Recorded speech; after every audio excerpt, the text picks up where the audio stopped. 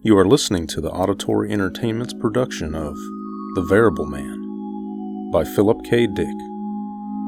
Performed by Miranda Johnson and Ryan Johnson. Part 4. Stop here, Reinhardt ordered. The surface car slowed to a halt. Reinhardt peered cautiously out, studying the horizon ahead. On all sides, a desert of scrub grass and sand stretched out. Nothing moved or stirred. To the right, the grass and sand rose up to form immense peaks, a range of mountains without end, disappearing finally into the distance. The Urals. over there. Reinhardt said to Dixon, pointing. See? No. Look hard. It's difficult to spot unless you know what to look for. Vertical pipes. Some kind of vent or periscopes. Dixon saw them finally. I would have driven past without noticing. It's well concealed. The main labs are a mile down, under the range itself. It's virtually impregnable. Sherkov had it built years ago to withstand any attack. From the air, by surface cars, bombs, missiles. He must feel safe down there. No doubt. Reinhardt gazed up at the sky. A few faint black dots could be seen, moving lazily about in broad circles. Those aren't ours, are they? I gave orders. No, they're not ours. All our units are out of sight. Those belong to Sherkov. His patrol. Reinhardt relaxed. Good. He reached over and flicked on the vid screen over the board of the car. This screen is shielded? It can't be traced? There's no way they can spot it back to us. It's non-directional. The screen glowed into life. Reinhardt punched the combination of keys and sat back to wait. After a time, an image formed on the screen. A heavy face, bushy black beard, and large eyes. Peter Sherkov gazed at Reinhardt with surprised curiosity. Commissioner, where are you calling from? But... How's the work progressing? Reinhardt broke in coldly. Is Icarus almost complete? Sherkov beamed with expansive pride. He's done, Commissioner. 2 days ahead of time. Icarus is ready to be launched into space. I tried to call your office, but they told me... I'm not at mine office. Reinhardt leaned towards the screen. Open your entrance tunnel at the surface. You're about to receive visitors. Sherkov blinked. Visitors? I'm coming down to see you. About Icarus. Have the tunnel opened for me at once. Exactly where are you, Commissioner? On the surface? Sherkov's eyes flickered. Oh, but... Open up! Reinhardt snapped. He glanced at his wristwatch. I'll be at the entrance in 5 minutes. I expect to find it ready for me. Yeah, of course. Sherkov nodded in bewilderment. I'm always glad to see you, Commissioner, but 5 minutes then. Reinhardt cut the circuit. The screen died. He turned quickly to Dixon. You stay up here, as we arranged. I'll go down with one company of police. You understand the necessity of exact timing on this? We won't slip up. Everything's ready. All units are in their places. Good. Reinhardt pushed the door open for him. You join your directional staff. I'll proceed towards the tunnel entrance. Good luck. Dixon leaped out of the car, onto the sandy ground. A gust of dry air swirled into the car around Reinhardt. I'll see you later. Reinhardt slammed the door. He turned to the group of police crouched in the rear of the car. their guns held tightly. Here we go, Reinhardt murmured. Hold on. The car raced across sandy ground, towards the tunnel entrance to Shirkov's underground fortress.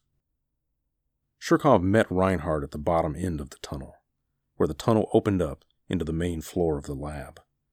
The big scientist approached, his hand out, beaming with pride and satisfaction. It's a pleasure to see you, Commissioner. This is an historic moment. Reinhardt got out of the car, with his group of armed security police.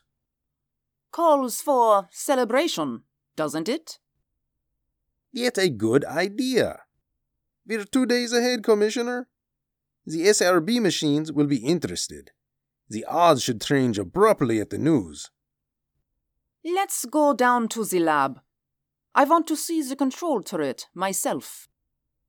A shadow crossed Shirkov's face. I'd rather not bother the workmen right now, Commissioner. They've been under a great load, trying to complete the turret on time. I believe they're putting a few last finishes on it at this moment. We can view them by vidscreen. I'm curious to see them at work. It must be difficult to wire such minute relays. Shirkov shook his head.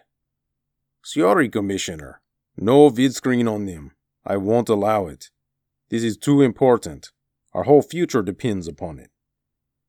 Reinhardt snapped a signal to his company of police. Put this man under arrest.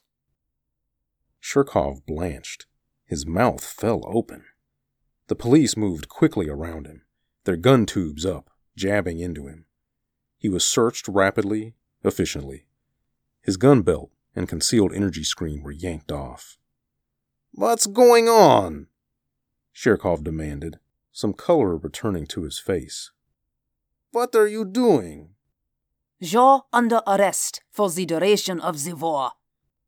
You're relieved of all authority. From now on, one of my men will operate designs. When the war is over, you'll be tried before the council and President Dufay. Shirkov shook his head, dazed. I don't understand. What's this all about? Explain it to me, Commissioner. What's happened? Reinhardt signaled to his police. Get ready. We're going into the lab. We may have to shoot our way in. The variable man should be in the area of the bomb, working on the control turret.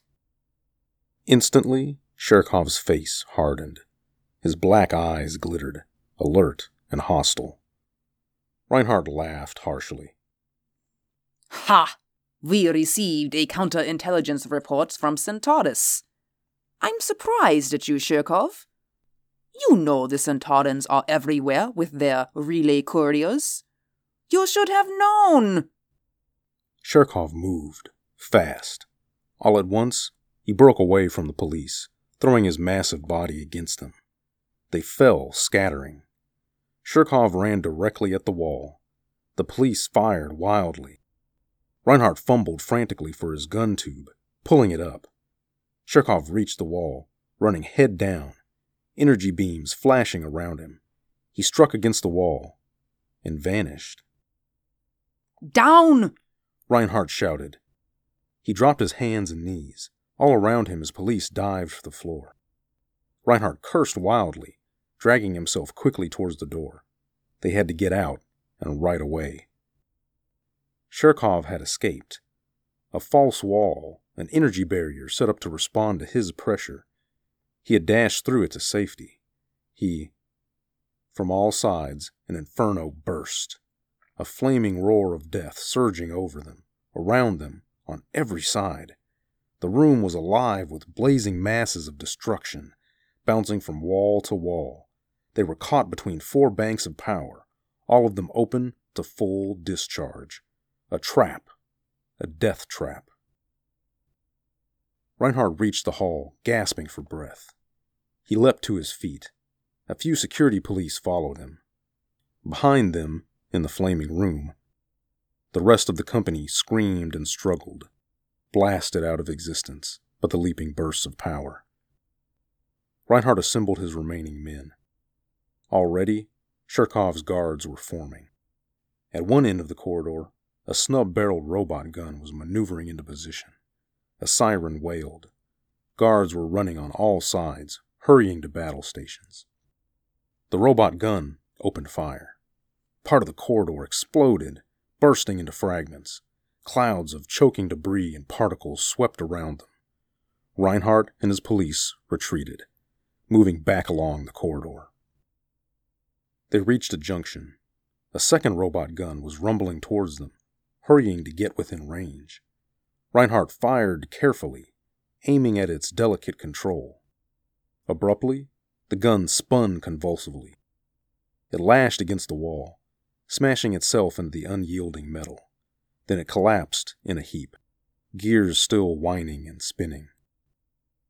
Come on! Reinhardt moved away, crouching and running. He glanced at his watch. Almost time. A few more minutes. A group of lab guards appeared ahead of them. Reinhardt fired. Behind him, his police fired past him. Violet shafts of energy catching the group of guards as they entered the corridor. The guards spilled apart, falling and twisting. Part of them settled into dust, drifting down the corridor. Reinhardt made his way towards the lab, crouching and leaping, pushing past heaps of debris and remains, followed by his men. Come on! Don't stop! Suddenly from around them, the booming, enlarged voice of Cherkov thundered, magnified by rows of wall speakers along the corridor. Reinhardt halted, glancing around. Reinhardt, you haven't got a chance. You'll never get back to the surface. Throw down your guns and give up. You're surrounded on all sides. You're a mile under the surface. Reinhardt threw himself into motion, pushing into billowing clouds of particles drifting along the corridor. Are you sure, Cherkov? He grunted. Cherkov laughed, his harsh metallic peals rolling in waves against Reinhardt's eardrums. I don't want to have to kill you, Commissioner. You're vital to the war. I'm sorry you found out about the variable man. I admit, we overlooked the Centurion espionage as a factor in this. But now that you know about him... Suddenly Cherkov's voice broke off. A deep rumble had shaken the floor, a lapping vibration that shuddered through the corridor. Reinhardt sagged with relief. He peered through the clouds of debris, making out the figures on his watch. Right on time, not a second late. The first of the hydrogen missiles launched from the council buildings on the other side of the world were beginning to arrive. The attack had begun. At exactly 6 o'clock, Joseph Dixon, standing on the surface 4 miles from the entrance tunnel, gave the sign to the waiting units. The first job was to break down Cherkov's defense screens. The missiles had to penetrate without interference. At Dixon's signal, a fleet of 30 security ships dived from a height of 10 miles, swooping above the mountains, directly over the underground laboratories. Within 5 minutes, the defense screens had been smashed, and all the tower projectors leveled flat.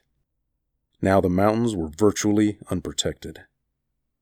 "So far, so good," Dixon murmured as he watched from his secure position. The fleet of security ships roared back, their work done. Across the face of the desert, the police surface cars were crawling rapidly towards the entrance tunnel, snaking from side to side. Meanwhile, Cherkov's counterattack had begun to go into operation. Guns mounted among the hills opened fire. Vast columns of flame burst up in the path of the advancing cars. The cars hesitated and retreated as the plain was churned up by a howling vortex, a thundering chaos of explosions. Here and there, a car vanished in a cloud of particles. A group of cars moving away suddenly scattered, caught up by giant wind that lashed across them and swept them up into the air. Dixon gave orders to have the cannons silenced. The police air swarm swept overhead, a sullen roar of jets that shook the ground below. The police ships dived expertly, and hurtled down on the cannon protecting the hills. The cannon forgot the surface cars and lifted their snouts to meet the attack. Again and again, the airships came, rocking the mountains with titanic blasts. The guns became silent. Their echoing boom diminished, died away reluctantly, as bombs took critical toll of them. Dixon watched with satisfaction as the bombing came to an end. The airships rose in a thick swarm, black gnats shooting up in triumph from a dead carcass. They hurried back as emergency anti-aircraft robot guns swung into position and saturated the sky with blazing puffs of energy. Dixon checked his wristwatch. The missiles were already on their way from North America. Only a few minutes remained. The surface cars, freed by the successful bombing, began to regroup for a new frontal attack. Again, they crawled forward, across the burning plain, bearing down cautiously on the battered wall of mountains, heading towards the twisted wrecks that had been the ring of defense guns, towards the entrance tunnel. An occasional cannon fired feebly at them. The cars came grimly on. Now, in the hollows of the hills, Shirkov's troops were hurrying to the surface to meet the attack. The first car reached the shadow of the mountains. A deafening hail of fire burst loose. Small robot guns appeared everywhere, needle barrels emerging from behind hidden screens, trees and shrubs, rocks, stones. The police cars were caught in a withering crossfire, trapped at the base of the hills. Down the slopes, Shirkov's guards raced, towards the stalled cars. Clouds of heat rose up and boiled across the plain as the cars fired up at the running men. A robot gun dropped like a slug onto the plain and screamed towards the cars, firing as it came. Dixon twisted nervously. Only a few minutes. Any time now. He shaded his eyes and peered up at the sky. No sign of them yet. He wondered about Reinhardt. No signal had come up from below. Clearly, Reinhardt had run into trouble. No doubt there was desperate fighting going on in the maze of underground tunnels, the intricate web of passages that honeycombed the earth below the mountains. In the air, Shirkov's few defense ships were taking on the police raiders. Outnumbered, the defense ships darted rapidly, wildly, putting up a futile fight.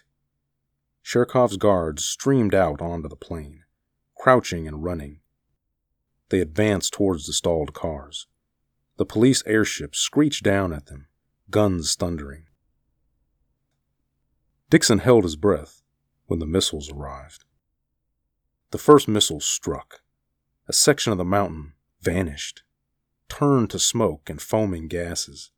The wave of heat slapped Dixon across the face, spinning him around. Quickly, he re-entered his ship and took off, shooting rapidly away from the scene. He glanced back. A second and third missile had arrived. Great gaping pits yawned among the mountains, vast sections missing like broken teeth. Now, the missiles could penetrate into the underground laboratories below. On the ground, the surface cars halted beyond the danger area, waiting for the missile attack to finish. When the eighth missile had struck, the cars again moved forward. No more missiles fell. Dixon swung his ship around, heading back towards the scene. The laboratory was exposed. The top sections of it had been ripped open. The laboratory lay like a tin can, torn apart by mighty explosions, its first floors visible from the air. Men and cars were pouring down into it, fighting with the guards swarming to the surface. Dixon watched intently. Shirkov's men were bringing up heavy guns, big robot artillery, but the police ships were diving again. Shirkov's defensive patrols had been cleaned from the sky. The police ships whined down, arcing over the exposed laboratory. Small bombs fell, whistling down, pinpointing the artillery rising to the surface on the remaining lift stages. Abruptly, Dixon's vidscreen clicked. Dixon turned towards it. Reinhardt's features formed. Call off the attack.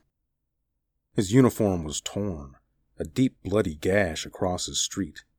He grinned sourly at Dixon, pushing his tangled hair back out of his face. Quite a fight. Shirkov? He's called off his guards. We've agreed to a truce. It's all over. No more need. Reinhardt gasped for breath, wiping grime and sweat from his neck. Land your ship and come down here at once. The variable man? That comes next, Reinhardt said grimly. He adjusted his gun tube. I want you down here for that part. I want you to be in on the kill. Reinhardt turned away from the vidscreen. In the corner of the room, Shirkov stood silently, saying nothing. Well? Reinhardt barked. Where is he? Where will I find him? Shirkov licked his lips nervously, glancing up at Reinhardt. Commissioner, are you sure? The attack has been called off. Your labs are safe. So is your life. Now, it's your turn to come through. Reinhardt gripped his gun, moving towards Shirkov. Where is he? For a moment, Shirkov hesitated. Then slowly, his huge body sagged, defeated. He shook his head warily. All right. I'll show you where he is. His voice was hardly audible, a dry whisper. Down this way. Come on. Reinhardt followed Shirkov out of the room, into the corridor. Police and guards were working rapidly, clearing the debris and ruins away, putting out the hydrogen fires that burned everywhere. No tricks, Shirkov. No tricks. Shirkov nodded resignedly. Thomas Cole is by himself, in a wing lab off the main rooms. Cole? The variable man. That's his name. The scientist turned his massive head a little. He has a name. Reinhardt waved his gun. Hurry up. I don't want anything to go wrong. This is the part I came for. You must remember something, Commissioner. What is it? Shirkov stopped walking. Commissioner, nothing must happen to the globe. The control turret. Everything depends upon it. The war, our whole... I know. Nothing will happen to the damn thing. Let's go. If it should get damaged. I'm not after the globe. I'm interested only in Thomas Cole. They came to the end of the corridor and stopped before a metal door. Shirkov nodded at the door. In there. Reinhardt moved back. Open the door. Open it yourself. I don't want to have anything to do with it. Reinhardt shrugged. He stepped up to the door.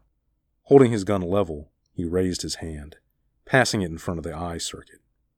Nothing happened. Reinhardt frowned. He pushed the door with his hand. The door slid open. Reinhardt was looking into a small laboratory. He glimpsed a workbench, tools, heaps of equipment, measuring devices, and in the center of the bench, the transparent globe, the control turret. Cole? Reinhardt advanced quickly into the room. He glanced around him, suddenly alarmed. Where? The room was empty. Thomas Cole was gone. When the first missile struck, Cole stopped work and sat listening. Far off, a distant rumble rolled through the earth, shaking the floor under him. On the bench, tools and equipment danced up and down. A pair of pliers fell crashing to the floor. A box of screws tipped over, spilling its minute contents out. Cole listened for a time. Presently, he lifted the transparent globe from the bench with carefully controlled hands. He held the globe up, running his fingers gently over the surface, his faded blue eyes thoughtful. Then, after a time, he placed the globe back on the bench in its mount. The globe was finished. A faint glow of pride moved through the variable man. The globe was part of the finest job he had ever done. The deep rumblings ceased. Cole became instantly alert. He jumped down from his stool, hurrying across the room to the door. For a moment, he stood by the door, listening intently. He could hear noise on the other side, shouts, guards rushing past, dragging heavy equipment, working frantically. A rolling crash echoed down the corridor and lapped against his door. The concussion spun him around. Again, a tide of energy shook the walls and floor and sent him on his knees. The lights flickered and winked out. Cole fumbled in the dark until he found a flashlight. Power failure. He could hear crackling flames. Abruptly, the lights came on again. An ugly yellow, then faded back out. Cole bent down and examined the door with his flashlight. A magnetic lock, dependent on an externally induced electric flux. He grabbed a screwdriver and pried at the door. For a moment, it held. Then it fell open. Cole stepped warily out into the corridor. Everything was in shambles. Guards wandered everywhere, burned and half-blinded. Two lay groaning under a pile of wrecked equipment. Fused guns, reeking metal. The air was heavy with the smell of burning wiring and plastic. A thick cloud that choked him and made him bend double as he advanced. "Halt!" a guard gasped feebly, struggling to rise. Cole pushed past him and down the corridor. Two small robot guns, still functioning, glided past him hurriedly toward the drumming chaos of battle. He followed. At a major intersection, the fight was in full swing. Sherkov's guards fought security police, crouched behind pillars and barricades, firing wildly, desperately. Again, the whole structure shuddered as a great booming blast ignited someplace above. Bombs? Shells? Cole threw himself down as a violet beam cut past his ear and disintegrated the wall behind him. A security policeman, wild-eyed, firing erratically. One of Sherkov's guards winged him, and his gun skidded to the floor. A robot cannon turned towards him as he made his way past the intersection. He began to run. The cannon rolled along behind him, aiming itself uncertainly. Cole hunched over as he shambled rapidly along, gasping for breath. In the flickering yellow light, he saw a handful of security police advancing, firing expertly, intent on a line of defense Sherkov's guards had hastily set up. The robot cannon altered its course to take them on, and Cole escaped around a corner. He was in the main lab, the big chamber where Icarus himself rose, the vast, squat column. Icarus! A solid wall of guards surrounded him, grim-faced, hugging guns and protection shields, but the security police were leaving Icarus alone. Nobody wanted to damage him. Cole evaded a lone guard tracking him and reached the far side of the lab. It only took him a few seconds to find the force field generator. There was no switch. For a moment, that puzzled him. And then he remembered. The guard had controlled it from his wrist. Too late to worry about that. With his screwdriver, he unfastened the plate over the generator and ripped out the wiring in handfuls. The generator came loose, and he dragged it away from the wall. The screen was off, thank God. He managed to carry the generator into a side corridor. Crouched in a heap, Cole bent over the generator, deft fingers flying. He pulled the wiring to him and laid it out on the floor, tracing the circuits with feverish haste. The adaptation was easier than he had expected. The screen flowed at right angles to the wiring for a distance of 6 feet. Each lead was shielded on one side. The field radiated outward, leaving a hollow cone in the center. He ran the wiring through his belt, down his trouser legs, under his shirt, all the way to his wrists and ankles.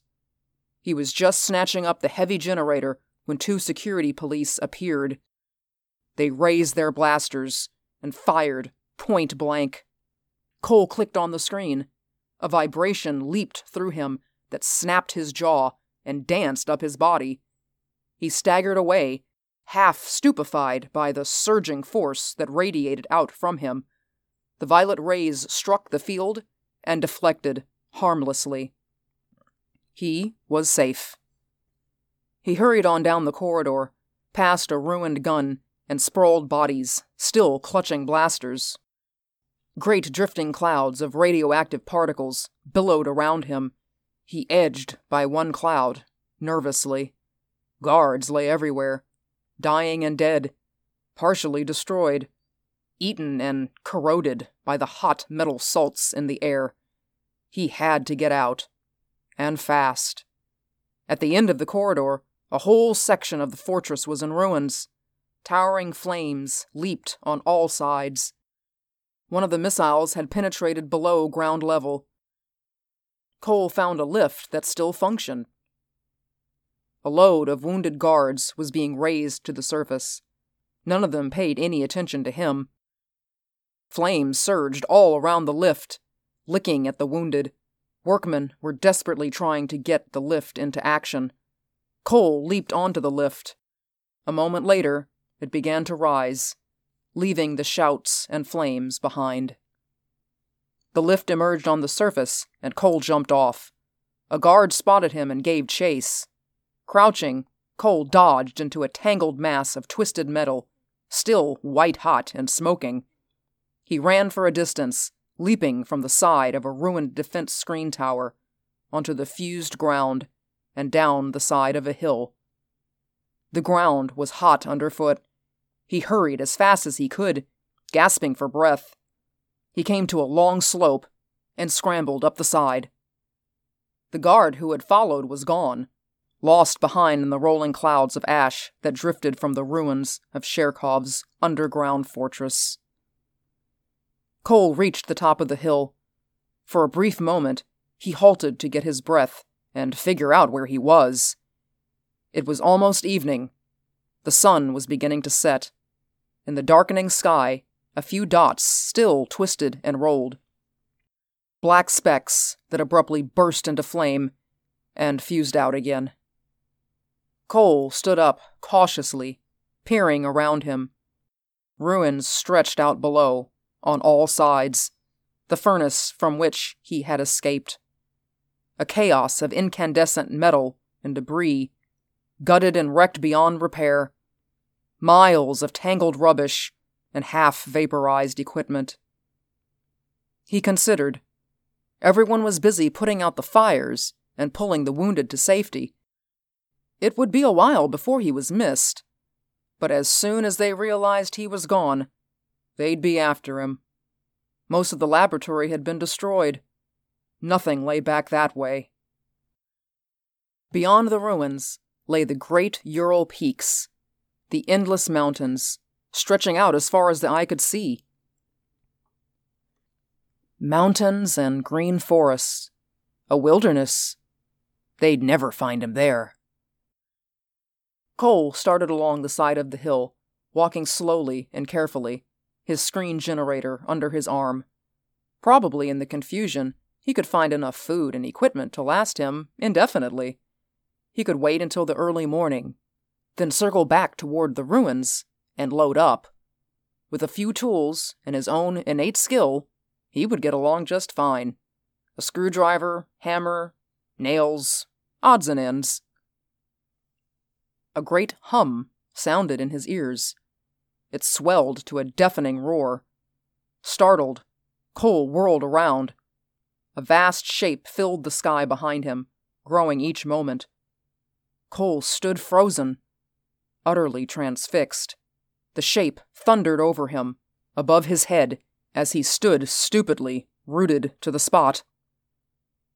Then, awkwardly, uncertainly, he began to run. He stumbled and fell and rolled a short distance down the side of the hill. Desperately, he struggled to hold on to the ground. His hands dug wildly, futilely, into the soft soil, trying to keep the generator under his arm at the same time. A flash and a blinding spark of light around him. The spark picked him up and tossed him like a dry leaf. He grunted in agony as searing fire crackled about him, a blazing inferno that gnawed and ate hungrily through his screen.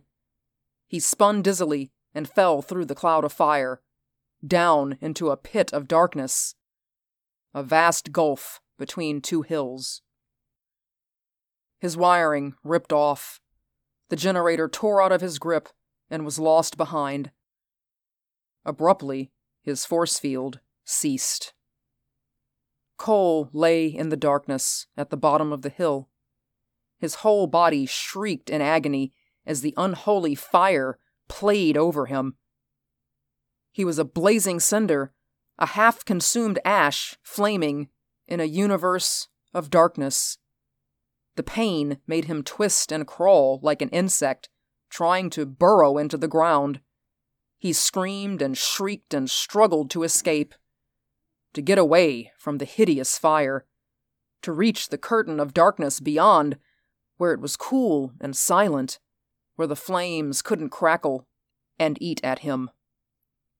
He reached imploringly out into the darkness, groping feebly toward it, trying to pull himself into it.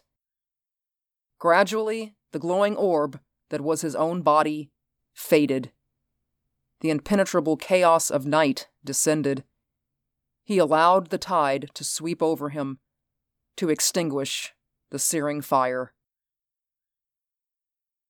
Dixon landed his ship expertly, bringing it to a halt in front of an overturned defense tower.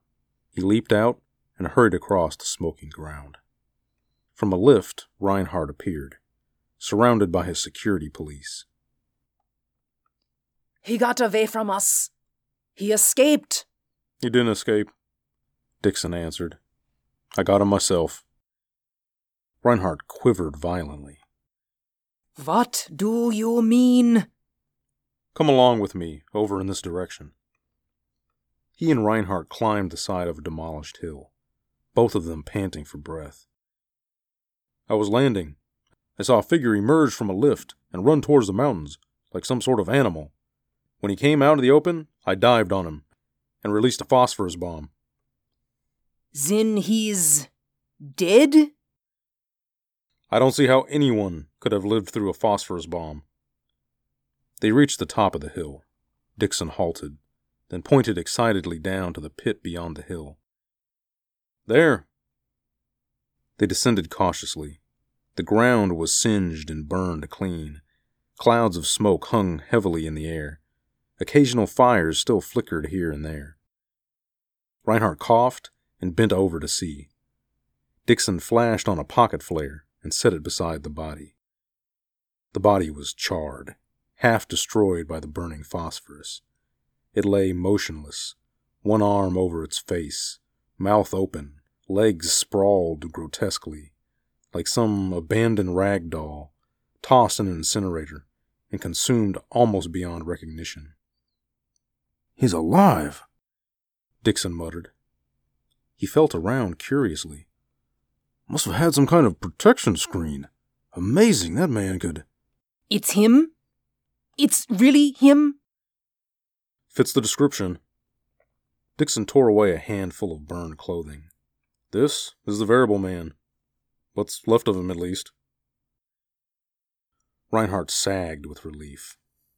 "Then we've finally got him.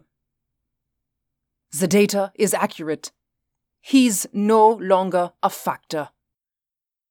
Dixon got out his blaster and released the safety catch thoughtfully. "If you want, I can finish the job right now."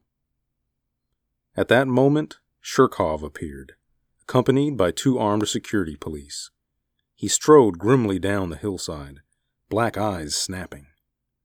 "Id Cole?" He broke off. "Good God!" Dixon got him with a phosphorus bomb, Reinhardt said non-committally.